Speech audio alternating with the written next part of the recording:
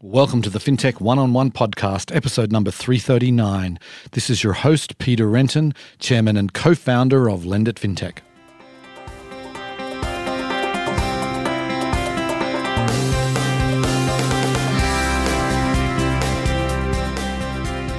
Before we get started, I want to talk about the 10th annual Lend It FinTech USA event. We are so excited to be back in the financial capital of the world, New York City, in person on May 25th and 26th. It feels like FinTech is on fire right now with so much change happening, and we will be distilling all that for you at New York's biggest FinTech event of the year. We have our best lineup of keynote speakers ever, with leaders from many of the most successful FinTechs and incumbent banks. This is shaping up to be our biggest event ever, as sponsorship support is off the charts. You know you need to be there, so find out more and register at lendit.com.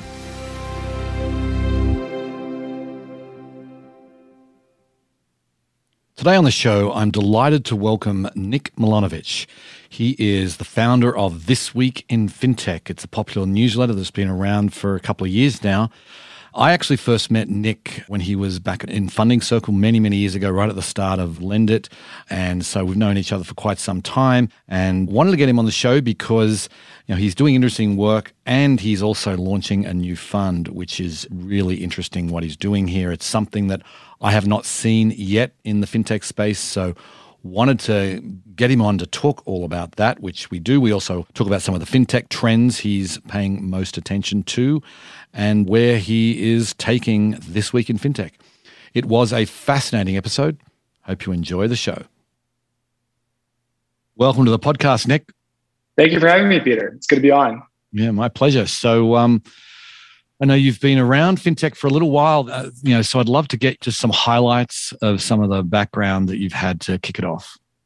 And I know we've known each other for a while now, but got my start in FinTech a little over 10 years ago, was the first hire at Funding Circle and what became the US arm. We were attendees at the first Lend It conference over in New York, and it's been really amazing to watch the space grow so much over the last 10 years. But after joining as the first hire at Funding Circle, was there for 5 years heading up strategic partnerships, and then moved over to the early team at Petal, where we were building a credit card from the ground up in 2017 at a point where credit cards weren't yet really a FinTech product category. And I've spent the last 2 years working on Google Pay, which recently came to a close. And so I'm excited to talk a little bit more about what comes next. Well, maybe before we get into that, let's just talk about, Google, obviously, great company to work for. Everyone's fully aware that they're doing interesting things in all kinds of areas of technology, including FinTech. Why did you decide to quit Google now, and what was behind that thinking? And it was more about the opportunities outside of Google than it was about anything to do with Google. So just to give some background, I've been working on two products at Google: Google Finance, which is the investment research product for public markets, and Google Pay, which is Google's digital wallet and payment method for international mobile digital online payments.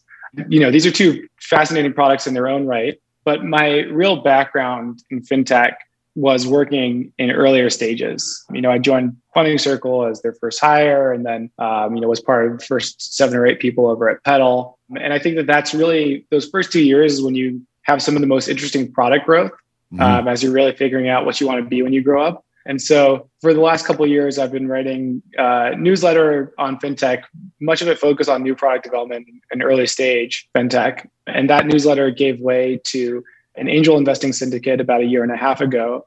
And that syndicate is now growing into full-size closed-end early stage FinTech investment fund.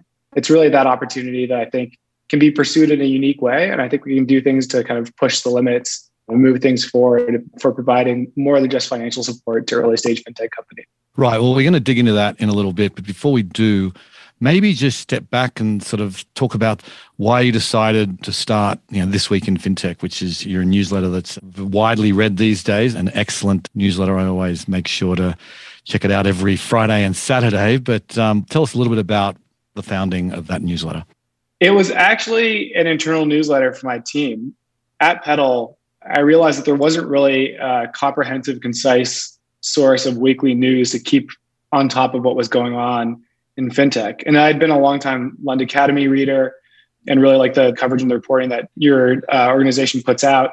But you'd have a lot of fintech companies making announcements in this huge variety of different channels. Sometimes they just make product announcements on Twitter. Sometimes they'd go out and publish articles with TechCrunch or with Forbes. But as the pace of fintech development picked up, it was very hard to keep tabs on everything going on in the space at once. And so the newsletter started out just for my team as a concise way to summarize everything that happened over the course of a week in fintech, because a lot changes in just a week. But then when I started sharing it with a few other people, friends of mine working in fintech, they asked to subscribe, and it kind of grew organically from there. Mm-hmm. Okay. And obviously you've gone beyond the newsletter and you've gone global with the newsletter. Why don't you just tell us about the breadth of offerings that you guys have now? Things have changed a lot in fintech over the last 2.5 years since I started writing a newsletter. And, the newsletter has changed with it, of course.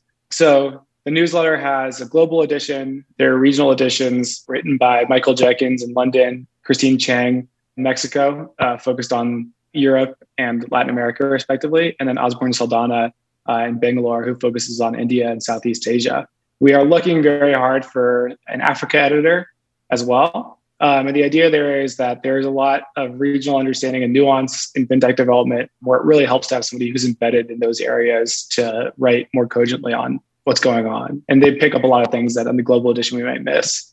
In addition to that, we have a great policy issue written by Ben White, who works on policy over at Plaid. We have a series of events, the monthly FinTech Happy Hours, which have since grown into other event formats like dinners, meetups, that have had over 6,000 attendees and have taken place in the US and Mexico and the UK and Lagos, Nigeria, and we'll be in a couple other cities this year. And we have job board for early stage fintechs to recruit top tier talent. But I think what's most exciting is that we've been making introductions between fintech founders and capital providers for the last couple of years, putting fintechs in touch with fintech focused VCs. But now we'll actually be launching our own fund this week for early stage investment in fintech founders, which I think will be just another way of kind of giving back to the community. Okay, yeah, interesting. And I'd love to get your perspective on just, looking at fintech. What are the trends that you're paying closest attention to right now? I don't think I'm going to have many controversial answers here, but I think what has been interesting to watch over the course of the last year has been a pivot from traditional rails and infrastructure and financial technology to decentralized rails. Mm-hmm. I think we are very, very, very early in this space. These are companies that people call mullets, which is short for fintech in the front or the user interface, and then decentralized finance in the back. You've been listening to Bankless, right? Exactly. The money movement infrastructure and rails. And it's interesting because I think that the first era of fintech was figuring out how to build better user products on top of traditional rails. But traditional rails, depending on what country you're in, may have been designed for a little bit more analog money movement, which is a really interesting opportunity in India with UPI, in Brazil with Pix, and with other de novo rails that are built to be digital infrastructure for instant money movement at very low costs. So the advent of decentralized finance, I think, has provided for exploration into different ways to move money for lower costs at higher speeds and between different jurisdictions. And there are also interesting products like flash loans that, for context, are loans where you can instantly post collateral and the loan either happens or doesn't happen based on the success of the bet that you're making, so that the collateral is never at risk. These kind of exotic products, I think, are only possible with these new types of rails. At the same time, it's very, very, very early. In the US especially, there's no set regulatory framework for approaching the treatment of these kinds of rails and how they move money and what's required out of them. And so I think what you've seen is an explosion of interest, and there will be a consolidation as people start to see a little bit beyond the early promises of decentralized finance. Mm-hmm. And as federal financial regulators develop clearer guidance on how these DeFi platforms are treated. One area in particular that's drawn some attention recently is DeFi bank accounts that promise 5% APYs. And yet in consumers' minds, a bank account is indexed to the thought of FDIC protection of assets, an insurance policy for the first $250,000 of assets held in that account. Whereas this is something that's absent in DeFi interest accounts. I think developing an understanding over the next couple of years of how to compliantly grow these types of products to the extent that they benefit consumers while avoiding any kind of consumer harm is going to be really critical to the continued growth and the health of this ecosystem. So that's just kind of one area that I've been paying special attention to recently. And out of the fund, we've actually invested in PaySale, which is providing global cross-border business-to-business payments, and Ponto, which is providing an on and off ramp, working with local regulators into different digital currencies. Okay, so let's dig into the fund right now. There's a lot of fintech-focused funds out there. What was the thinking behind launching your fund? That is really the most important question that I asked myself before deciding to go down this road. So I began exploring and putting things in motion for the fund about 6 months ago, June of 2021. At the time, there were a lot of early stage fintech funds also launching with emerging managers at the helm. And I know many of these managers and they're people that I deeply respect working in the fintech space. I think they're going to be phenomenal investors, but there's no product that I ever want to work on, including this fund, that is effectively just a me too and is selling a commoditized product into a commoditized space without any core differentiators. As you've seen, the funding environment for fintech has changed dramatically over the last 3 years. It's become a very attractive early stage investor category, which I think explains the emergence of a lot of these smaller early stage fintech funds. And, that's had an impact on prices, at what valuation founders are raising, and on early stage fintech founders' ability to draw capital to them. So on the capital formation side, there's not much that you can do that really sets yourself apart in the market. A good founding team in fintech will get a check from a top tier VC in all likelihood, absent any irregularities these days.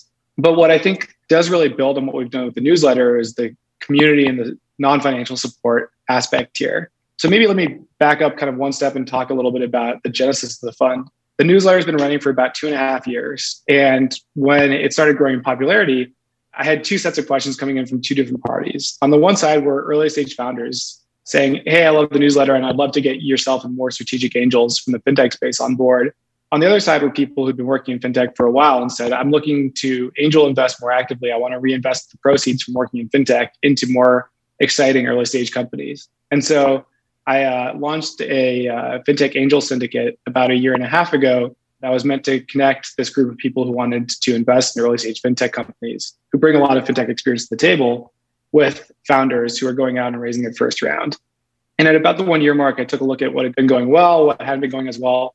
We connected with a lot of great founders who I still talk to week and deeply respect.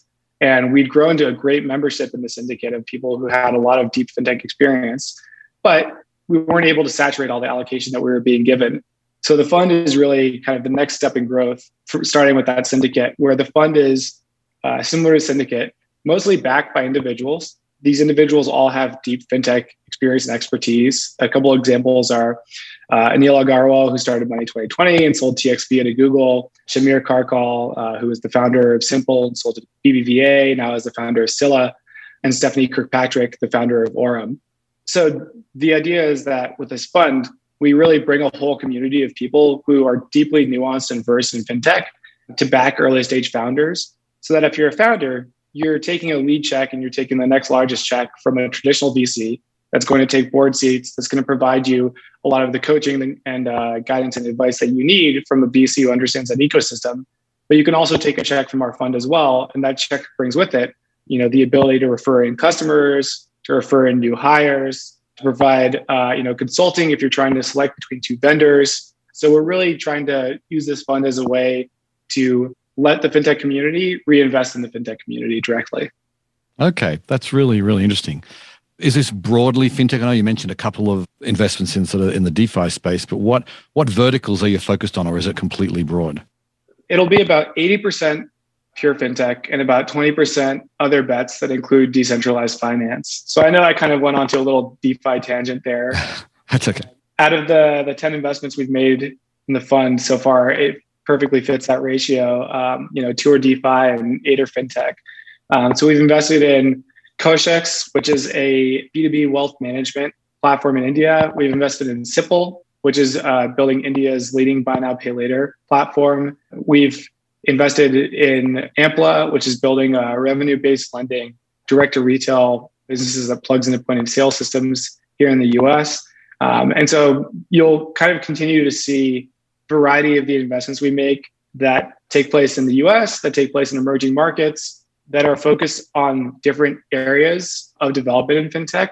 And so if you're trying to kind of draw neat circle around, which specific areas of fintech we're diving into, it's a little bit difficult because when you're making these kind of early stage bets, you have limited signals available for your decision making. And really the strongest ones that we underwrite are the strength of the early team. Their connection, whether they've worked together before, their background or their subject matter expertise in the space that they're entering, their understanding of what solutions have been tried for this problem before and what's differentiating about theirs, and the dynamics that lead to growth and success in the space that they're developing it. So we're really making founding team-based bets, but very broadly in fintech. And the last thing I'll say is kind of my own philosophy about that. I think that there are a lot of smart investors who have guiding theses, and they say, this space or these three spaces are going to be primed for development over the next however many years. And then they go out and they find founders who kind of pattern match to their own kind of preconceived notions of what's interesting in this space. Mm-hmm. My goal here is not to limit the deployment of the fund based on my own thesis about what is and isn't compelling in fintech. It's to let really, really strong founders come to me and come to us as a fund and say, this is something that I'm competing in every single day. This is a space that, over the course of just, 9 months, I've actually become a world expert in because I've had to dive so deep into what's working, what's not working. And this is why nobody's tried this before and why what I'm doing is different and why it's right.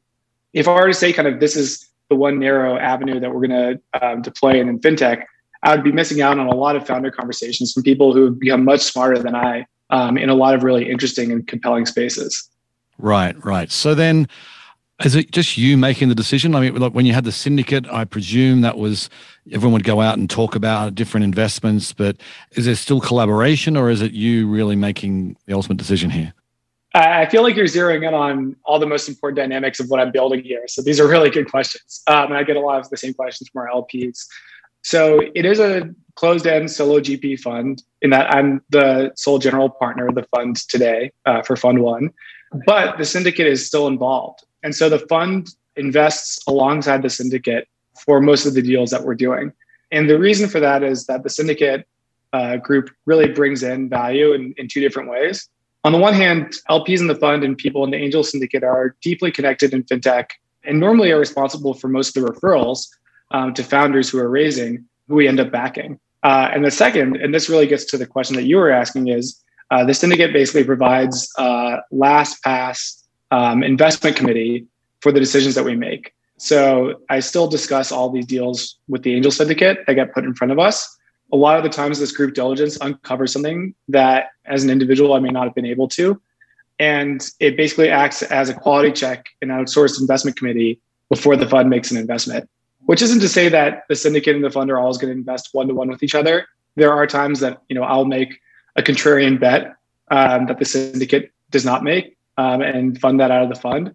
But for the most part, it helps me do a quality check on the value of these deals that we're doing. Right. Yeah, that makes sense. So then, when you're doing these deals, you said that you don't get all the allocation you want. I mean, can you give us some sort of sense of, the other way around, you get too much allocation. What's the size of the typical investment? What are you trying to grow that to?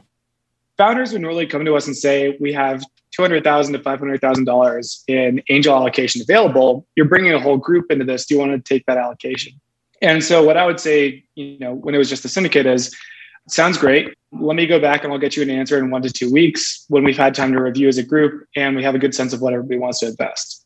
Inclusivity is really key attribute of everything that I'm building here. The newsletter is meant to be inclusive. The job board is meant to be inclusive. The events are meant to be inclusive. And the syndicate is meant to be inclusive. And what that means is that we have a lot of people who really deeply understand fintech in the syndicate, but are younger in their careers or have less disposable income to fund angel deals with.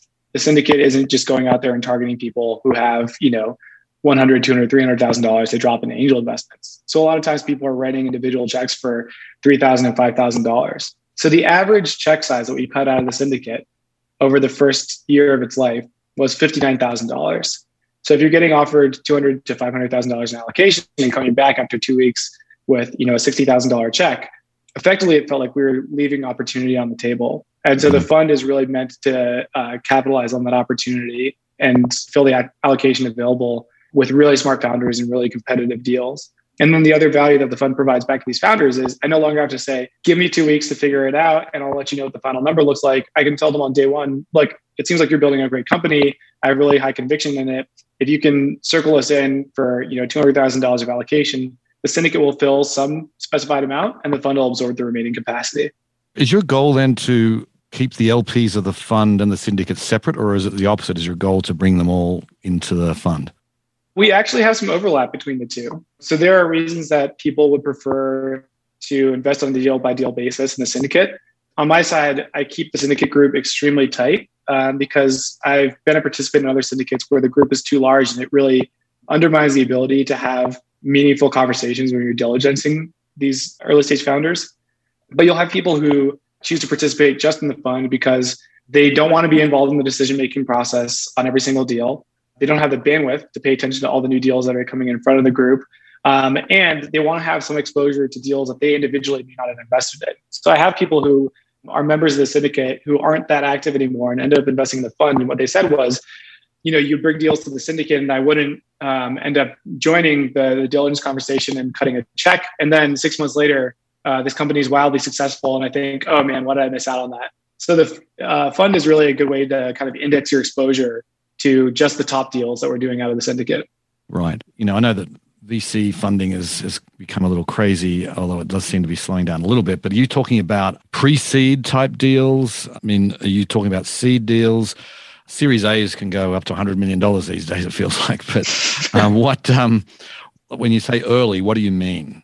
Yeah, normally we are going to be focused on pre-seed and seed stage deals. And I mean, to your point, that nomenclature isn't as descriptive now as it was, a few years ago because there's such a wild variation in check size.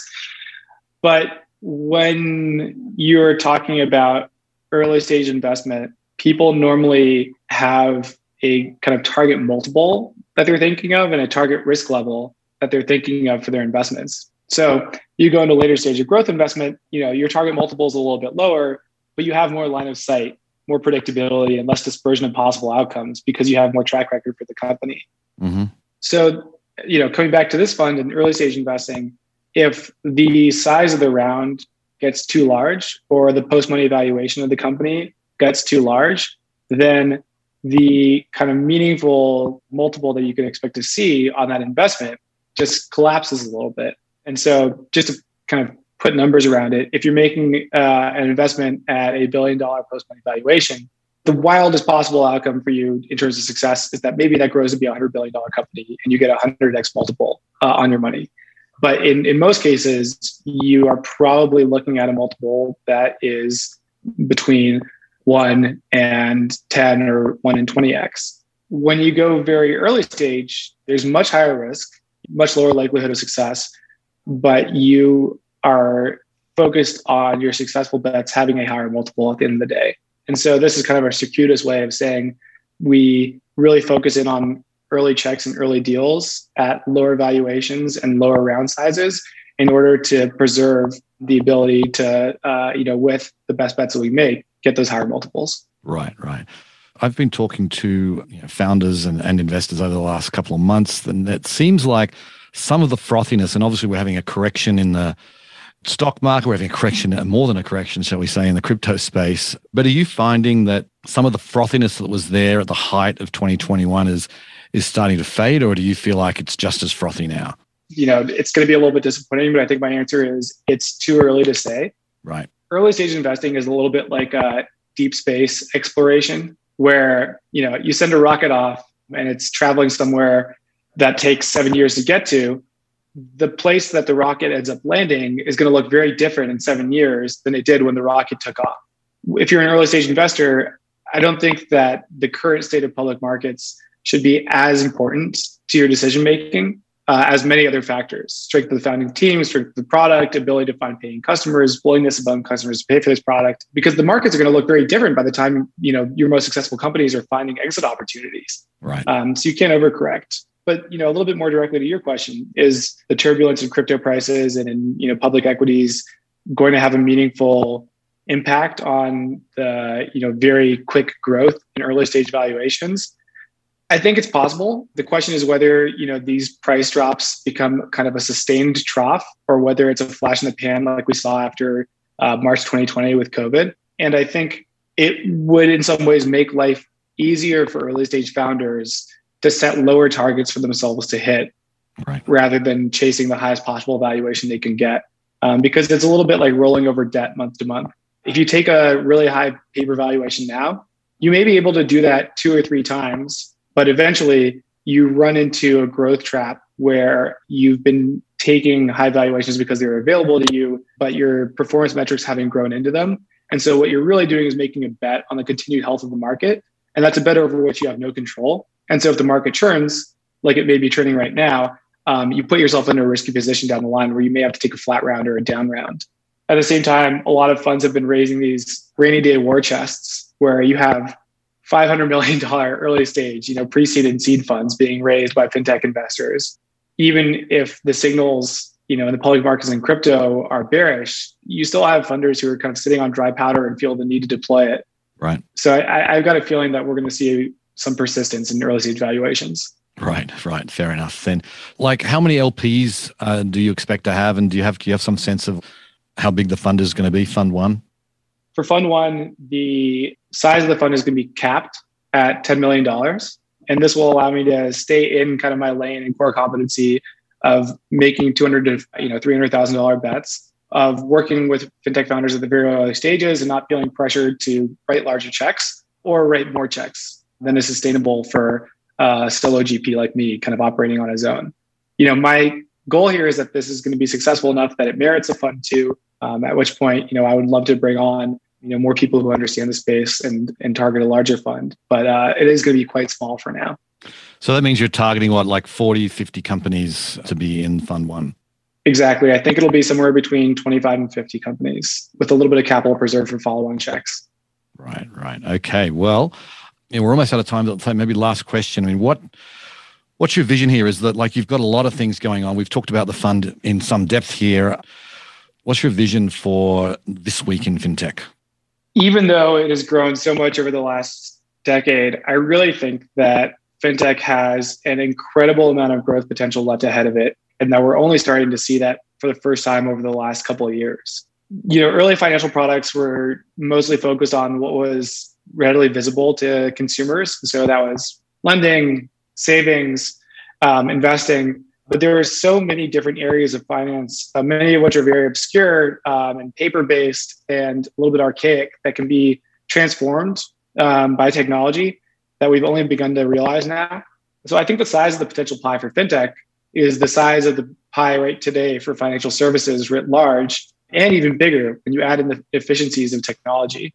My goal for This Week in Fintech, for the fund, for the job board, for the events, is to really provide a built-in community so that people who are operators, people who are investors, people who are founders have a resource and a set of resources they can come to and grasp better what's going on in fintech and what the opportunities are, and get connected really quickly to other people who have the same passion and have this deep subject matter expertise. Because I think building a fintech company is not like building many tech companies, in that it really takes a lot of expertise and experience and industry-specific knowledge that you may not necessarily need if you're building a SaaS product in another field. And so the goal is for this to kind of be a continued resource to accelerate the early stage development and growth, of fintech companies and products, so that we can get closer to approximating the size of that total financial services pie. Right. Well, I'm in complete agreement. I think fintech it's just getting started. I think this decade we're going to see more change in the last 500 years, and it's going to be exciting to be a part of it. And I wish you all the best, Nick. Thanks for coming on the show. Thank you so much for having me, Peter. You've been a big inspiration for the last decade as you've built Lend Academy and Lend It. And, I'm really excited for what the next decade holds. So thanks for making the time. My pleasure. Okay. See ya. Have a good one. Talking about the financial services pie there, and I've seen various different things saying that 15% of the economy, some even as high as 20% of the economy. When you look at the world GDP, it's approaching $100 trillion, US dollars equivalent. And so that means we have a financial services industry globally that is possibly tens of trillions, certainly many, many trillions of dollars. And the vast majority of that is in incumbent financial institutions. Fintech is getting just a very small piece of that pie right now. And that's what's going to change. I feel like this decade, you're going to see a lot of that value move into the fintech space. So there will be companies that are just getting started, companies that aren't even started yet, that I think will become large, valuable companies by the end of the decade. And it's going to be fascinating to see. Anyway, on that note, I will sign off. I very much appreciate you listening, and I'll catch you next time. Bye.